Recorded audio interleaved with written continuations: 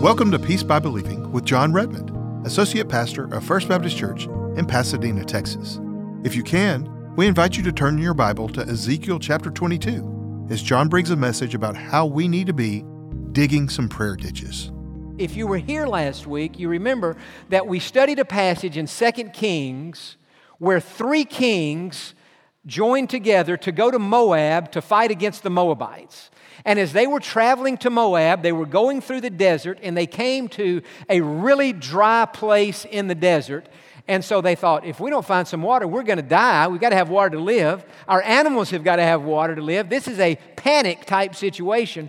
And so they went to Elisha, the man of God, and they told him the situation. And they said, Elisha, what should we do in the absence of water? So Elisha took some time. He prayed. He got a word from God. And then he told them what God had told him to say. He said, here's the bottom line. God is going to send water in your desert. He is. But before He does that, you've got to dig some ditches first. And if you will, by faith, dig some ditches, then God will send the water. And so they dug the ditches, and miraculously, supernaturally, mysteriously, God sent water, not through wind and rain. He did it a totally different way. They dug the ditches, and God sent the water. And so last week we were talking about that, about the importance of digging ditches in our lives. And the application of that is endless. For example, today there may be people here, and there probably are, and you would say, Jon, at this time in my life, our family is in a financial desert. We're just really struggling to make ends meet. And for many in that boat, you have a good job, you've got money coming in, and you're trying to figure out, how can we have money coming in and not being able to make ends meet? Well, sometimes when you get in a situation like that, you have to dig a ditch, you have to make a budget, and you have to say, we're going to try to live within this budget. We're going to try to live below our means. We're not going to put ourselves in excessive debt, buying things and putting everything on credit cards and that we can't afford. And so we have to dig a financial ditch sometime, and when we do that, God will send the water. The water, by the way, represents the provision of God. The blessing of God, the healing of God, the goodness of God. It just represents God Himself. Sometimes we get in a relationship ditch, maybe within our families, or maybe a coworker, or maybe a friend, and all of a sudden where there once was peace and harmony and love and everything was great, now there's tension and conflict and strife, and so we think, well, man, what do I need to do? Well, we have to dig a ditch. What do we have to do? We have to go to somebody and apologize for maybe being rude or maybe being selfish, and ask them to forgive us. And sometimes they apologize to us, and so we have to forgive them, and we have to extend kindness, and we have to extend love, and we can't hold grudges, and we can't be mad, and we have to walk in the fruit of the Spirit like that. You see, when we dig a ditch in any area of our lives, what are we doing? We're doing our part. We're being responsible, and then God supernaturally will send the water to meet the need. Open your Bible, if you would, to Numbers chapter 9. Numbers chapter 9. Numbers is the 4th book in the Bible. And in chapter number 9, we find that the children of Israel are out in the middle of the desert, and God is leading them. But I want you to see this part about the cloud. In Numbers chapter 9, in verse 15, the Bible says, now on the day that the tabernacle was raised up or lifted up. In other words, Moses had built a tabernacle out there in the desert for the people to worship God in. The cloud covered the tabernacle, the tent of the testimony. From evening until morning, it was above the tabernacle like the appearance of fire. So it was always, the cloud covered it by day, and the appearance of fire by night. Now watch verse 17. Whenever the cloud was taken up or lifted up from above the tabernacle, after that the children of Israel would journey. And in the place where the cloud settled, there the children of Israel would pitch their tents. You know, in our lives, we need, as we try to discern God's will, we need to try to figure out where the cloud is. Is the cloud leading us somewhere new? Or has the cloud settled in and telling us to remain where we are? Well, I'll be honest with you, for me, even in the preaching part of my life, when I'm up here preaching, I want to be under the cloud. I want to be preaching under the presence of God. I want to be preaching in the will of God, preaching about what God's Spirit wants me to preach. And I felt last Monday morning that God was saying to me, John, this whole idea of digging ditches, doing your part, being responsible, the cloud has settled in right there. And so you go out there next week and talk about it again. And so that's what I'm about to do. Now, as I thought about that, as the week went on, I want our emphasis today to be specifically on digging some prayer ditches. Some prayer ditches. All of us in our lives, see, I believe this, and I know you do too, and the Bible teaches us, that God wants to send some fresh water into our lives, and into our families, and into our relationships, and even into our physical health. God wants to send some fresh water into our church, and into our community, and into our nation, and into our world. God wants to send some water, but we have to dig some ditches. The one statement that I got home last Sunday and I thought I should have made the statement just that plain. So I want to say this today because I think it's been implied, but I want to say this today to those here and to those listening at home who would say, John, I am in a desert of some kind. Here is the word of God for you today. In your desert, there is water. You believe that? Say amen. In your desert, there's water. You have to know that. That is God's provision, but you've got to dig some ditches. Now, turn to the right in your Bible, several books, to the book of Ezekiel. Ezekiel is one of the major prophets and a fascinating book. I want us to look at one verse in chapter number 22 as we think about digging some prayer ditches. And today I'm going to make a challenge. I'll say it now and come back to it at the end. I'm going to challenge you beginning tomorrow, unless you're already doing this, to somehow, some way, carve into your daily schedule 30 minutes where you can pray. And I'm going to give you some things specifically today that we can all pray about 30 minutes a day, so that will be the prayer ditch and the time that you dig that ditch every day. Ezekiel 22, verse 30. God is speaking. Now, God's in heaven, of course, and God's looking down on earth at the people of Israel, His people, and He sees sin, rebellion. They're not walking with Him. They're committing spiritual adultery, bad situation. But God did not want to judge the people. God wanted to bless the people. God wanted to do something good, but He knew He couldn't bless sin. So look what in verse 30. God said, so I sought for a man among them who would make a wall and stand in the gap before me on behalf of the land, that I should not destroy it, but I found no one. God says, I'm looking down from heaven on my people. I see all the things that are wrong. I know that eventually I must judge and punish sin, but I don't want to do that. These are my people. I love my people. I want to bless them, but somebody needs to stand in the gap and pray for them and intercede for my forgiveness, and then I can forgive them, and then I could bless them. But God said, I didn't find anybody.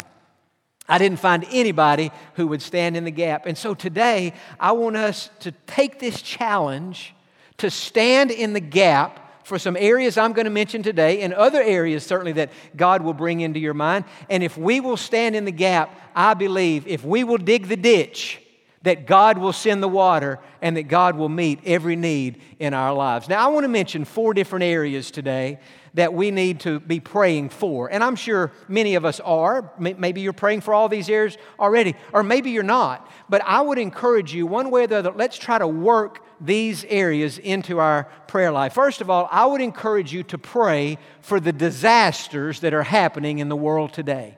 We are living in a time of unprecedented natural disasters. And the Bible teaches that as we come to the end of the age, as we get closer to that time when Jesus is going to come back and we're going to be taken out of here to heaven, that natural disasters will increase in frequency and in intensity. In fact, if you'll turn, let me just read it to you out of Matthew chapter 24. Let me just read this. In chapter number 24 of Matthew, in verse number 7, Jesus said, here's how you can know that the world is coming to an end. Listen to this. Nation will rise against nation, kingdom against kingdom, and there will be famines, pestilences, and there will be earthquakes in various places. And he said, all these things are the beginning of sorrows. And so when you see these things happen, you know that God is speaking. I want to say this. God doesn't cause the natural disasters. The natural disasters happen for a lot of different reasons. One of the reasons they happen is because the earth on which we live is unsteady. It is unstable. And just like you and I are longing and yearning for the return of Jesus Christ so we can be taken out of a sinful world, taken into heaven to be with God in our new bodies, just like we long for that, the earth is groaning for that too. Read in Romans chapter 8 that the earth groans. And when the earth groans, there's an earthquake. Every time there's an earthquake, the earth is just groaning. And the earth is saying, something's not right. This is not the way God meant for it to be. And so we need to pray that when a natural disaster happens, that our minds and other people's minds would immediately begin to think, the Bible. The Bible said there will be disasters. And that's a warning to us that we're living at the end of time. And so what I'm saying, as we turn our news on, and as we pray, I heard Billy Graham, when he got older in life and he couldn't preach or do anything like he used to do, he would watch the news a lot during the day, and he would use the news as something to help him to pray, because he basically was praying for world events. And so we need to pray, God, first of all these people who are experiencing this, be merciful to them. Stop the fires and stop the floods. But God, while it's happening, help us to know that through nature you're speaking and you're telling us that we're living in unprecedented times and we're living in the end times. Now, second thing we need to pray for, not only disasters, we need to pray for this disease. In Matthew chapter 24, Jesus said, here's how you're going to know you're coming to the end. There are going to be famines and wars and all these uprisings, and there's going to be earthquakes, but there's also going to be pestilences. What does it mean? It means plagues.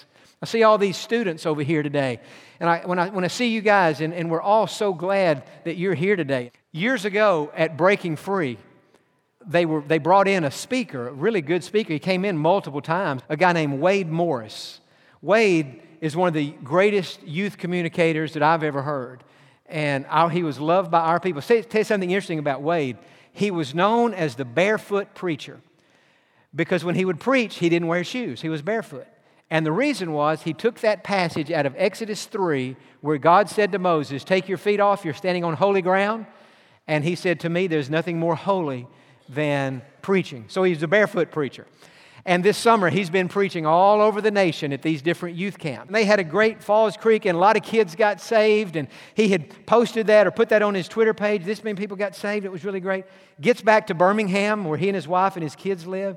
Starts feeling bad. What's happening? I don't know what it is. Ends up going to the emergency room, ends up being admitted, ends up getting put on a ventilator, ends up developing blood clots, ends up dying. 51 years old, healthy as any human being I've ever known in my life. He got COVID and he died. This man had run 20-something marathons in his life. And so when I read that, the last tweet, you ought to go home today and look at Wade Morris' Twitter. Read his last tweet. It's beautiful and it's sacred and holy now. There he is preaching to all these students. But what I'm saying is we need to pray that God, who is not only our Savior, but God who is our healer, Jehovah Rapha, that He from heaven would speak the word and that this plague would be gone from the planet. That's what we need to be praying for. And we need to pray for people who are sick, that God would heal their bodies. We need to pray the rest of us that we would stay healthy, but we need to pray for the disease. The third thing we need to pray for, and I think we'll all agree with this, we need to pray for the division in our country. We are a divided country at this time. I was reading, and it's quite concerning to me, by the way. I was reading in Matthew chapter 12 the other night before I went to bed, and Jesus made an interesting statement. He said, a kingdom divided against itself cannot stand. That's what Jesus said. A kingdom divided against it, a house divided against itself cannot, a nation divided against itself cannot stand. Now, in my lifetime, and I know from history, there have been other times in American history where we've been more divided. The country was more divided during the Civil War than we are now, so it's been worse. We were more divided probably during the 1960s than we are now. I'm just saying, in my lifetime, we are more divided than we have ever been. And there's so much anger. I think the thing that concerns me now is there just seems to be anger, unprecedented anger. And if somebody disagrees with somebody else, whereas used to we could disagree with each other without coming at each other. And as I was preparing this part of the sermon, I felt like God gave me a statement that I want to make today. And I know that you believe it. I mean, if you believe the Bible, you have to believe this. But this may be the most important thing that anybody could say when it comes to the state of our country right now. We as Americans, and remember this, we are Americans, and so I'm not preaching today to the whole world, I'm preaching to us, but it's got to start somewhere, so why not here? We've got to figure out a way to disagree with each other without hating each other. I mean, we do. I mean, God says that the way the world is going to know that we belong to Him is that we have love for each other. You know, sometimes I see things on the news and I see something that somebody's doing and I just think to myself, that's nuts. I mean, that is just so crazy. That's not rational. That doesn't make sense. And I say to myself, I disagree with that. Well, you know what? That's okay. We have the right to disagree. But just because I disagree with somebody, that doesn't give me the right to hate somebody.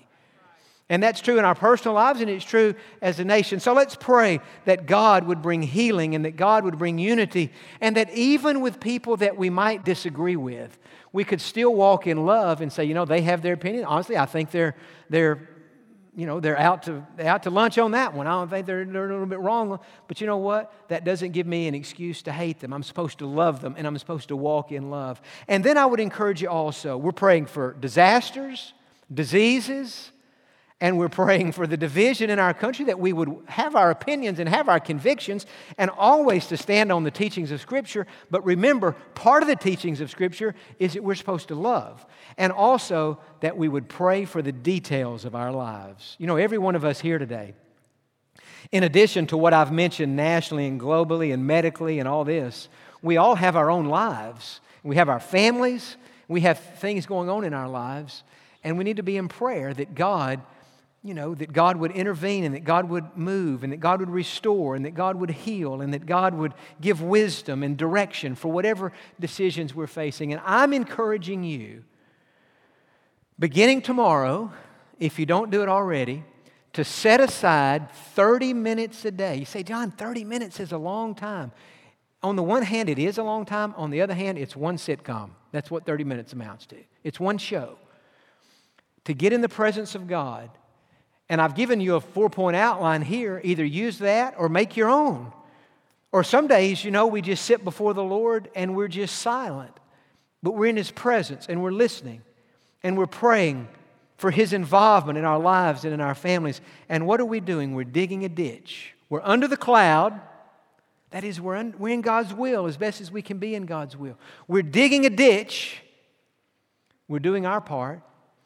We're waiting for God to send the water. Now, last week, as I was thinking about this, I had a strange thought run through my mind. I want to tell you this, then we'll stop today.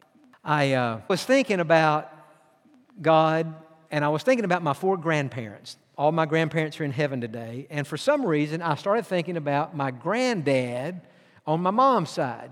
My maternal grandfather, we called him Pop. His name was Otis Webb. And I got to thinking, I don't know how everything is in heaven. People always ask, when you get to heaven, do you know what's happening on the earth? My answer to that question, my understanding of the Bible is, you would never know anything bad that happened on earth, because that would make you sad. And in heaven, there's not going to be any sadness. But I can't help but believe that when something good happens on earth, that God doesn't let our family members who are already in heaven know about it.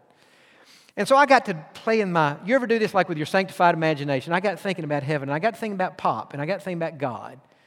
And I thought, I wonder what would happen today if Pop walked up to God and said, God, I'm just curious, where's old John? How's he doing down there on earth now? What would God say to Pop? Well, certainly he would say, well, Otis, I'll tell you about John. He's still down there. He's still down there in Pasadena. He's been there a long time. God, yes, he has. That's what the people all think. He's been there a long time. He's still there, still at First Baptist, still preaching. Really? God said, yes, I hear him every week. Well, how's he doing? How's he doing, God? Well, now, as far as what God would say to my granddad about how I'm doing, I don't know the answer to that question. I'll have to wait until I stand before Jesus at judgment, and then at that time He can give His appraisal of my life, and He will, and of yours when it's your turn. But as I got thinking about this imaginary conversation between Pop and God, and I got thinking about all these images in my mind, the cloud, God's will, the ditches, doing our part, the water, God's provision, just kind of playing this out.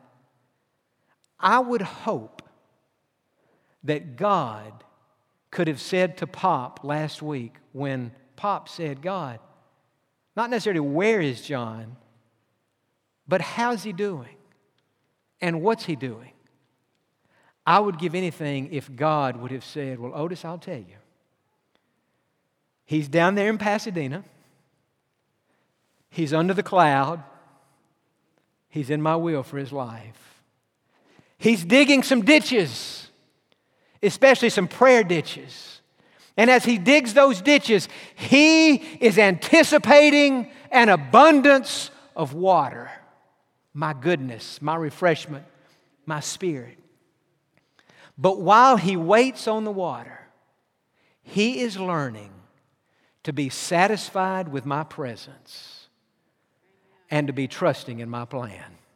Father, I thank you today that in the Bible you give us these analogies about clouds and ditches and water so that we can understand, so that we can see it in our mind, and so that we can meditate on these analogies as we go through the day.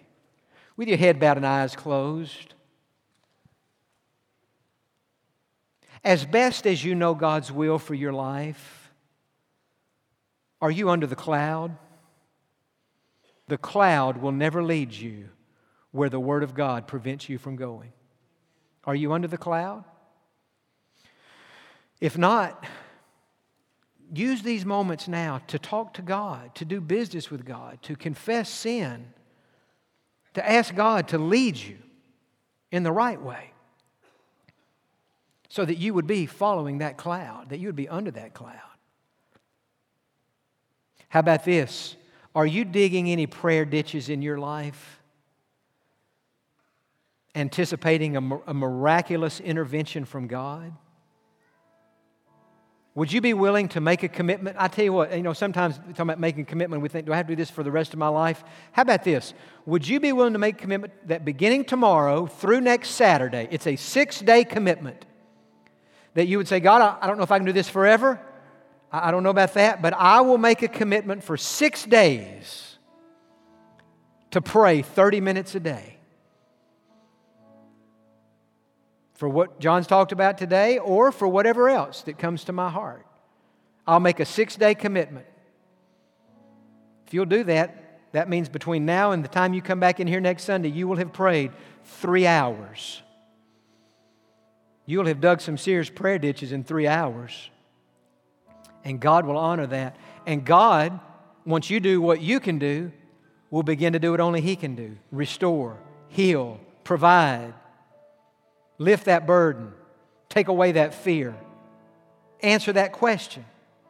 Meet that need. If you'll dig the ditch, He'll send the water. I believe people are taking that 6-day challenge right now. Others here today would say, Jon, you know what? I'm in a desert, but that thing about having the living water in me, I don't believe I have that. I don't think there's ever been a time in my life when I have received Jesus Christ to be my Lord and to be my Savior. I'm not sure that I'm saved. If you're not sure that you're saved, I'm going to lead you in a prayer, and you can pray this prayer all over this room. You can pray this prayer in the privacy of your home, and God will answer it, and He will save you right now. Just pray this. Say, Lord Jesus, come into my heart, forgive me of my sins, and make me a Christian. I ask you to save me, and I trust you to do it. I trust you, Jesus. Welcome to my heart. Begin now to make me the person that you want me to be. Amen. For those of you who have prayed to receive Christ as your Savior today, we would love to know about it and to rejoice with you in your decision. Please let us know by sending an email to info@peacebybelieving.org. Thank you for joining us today. We look forward to you being with us on the next Peace by Believing with Jon Redmond.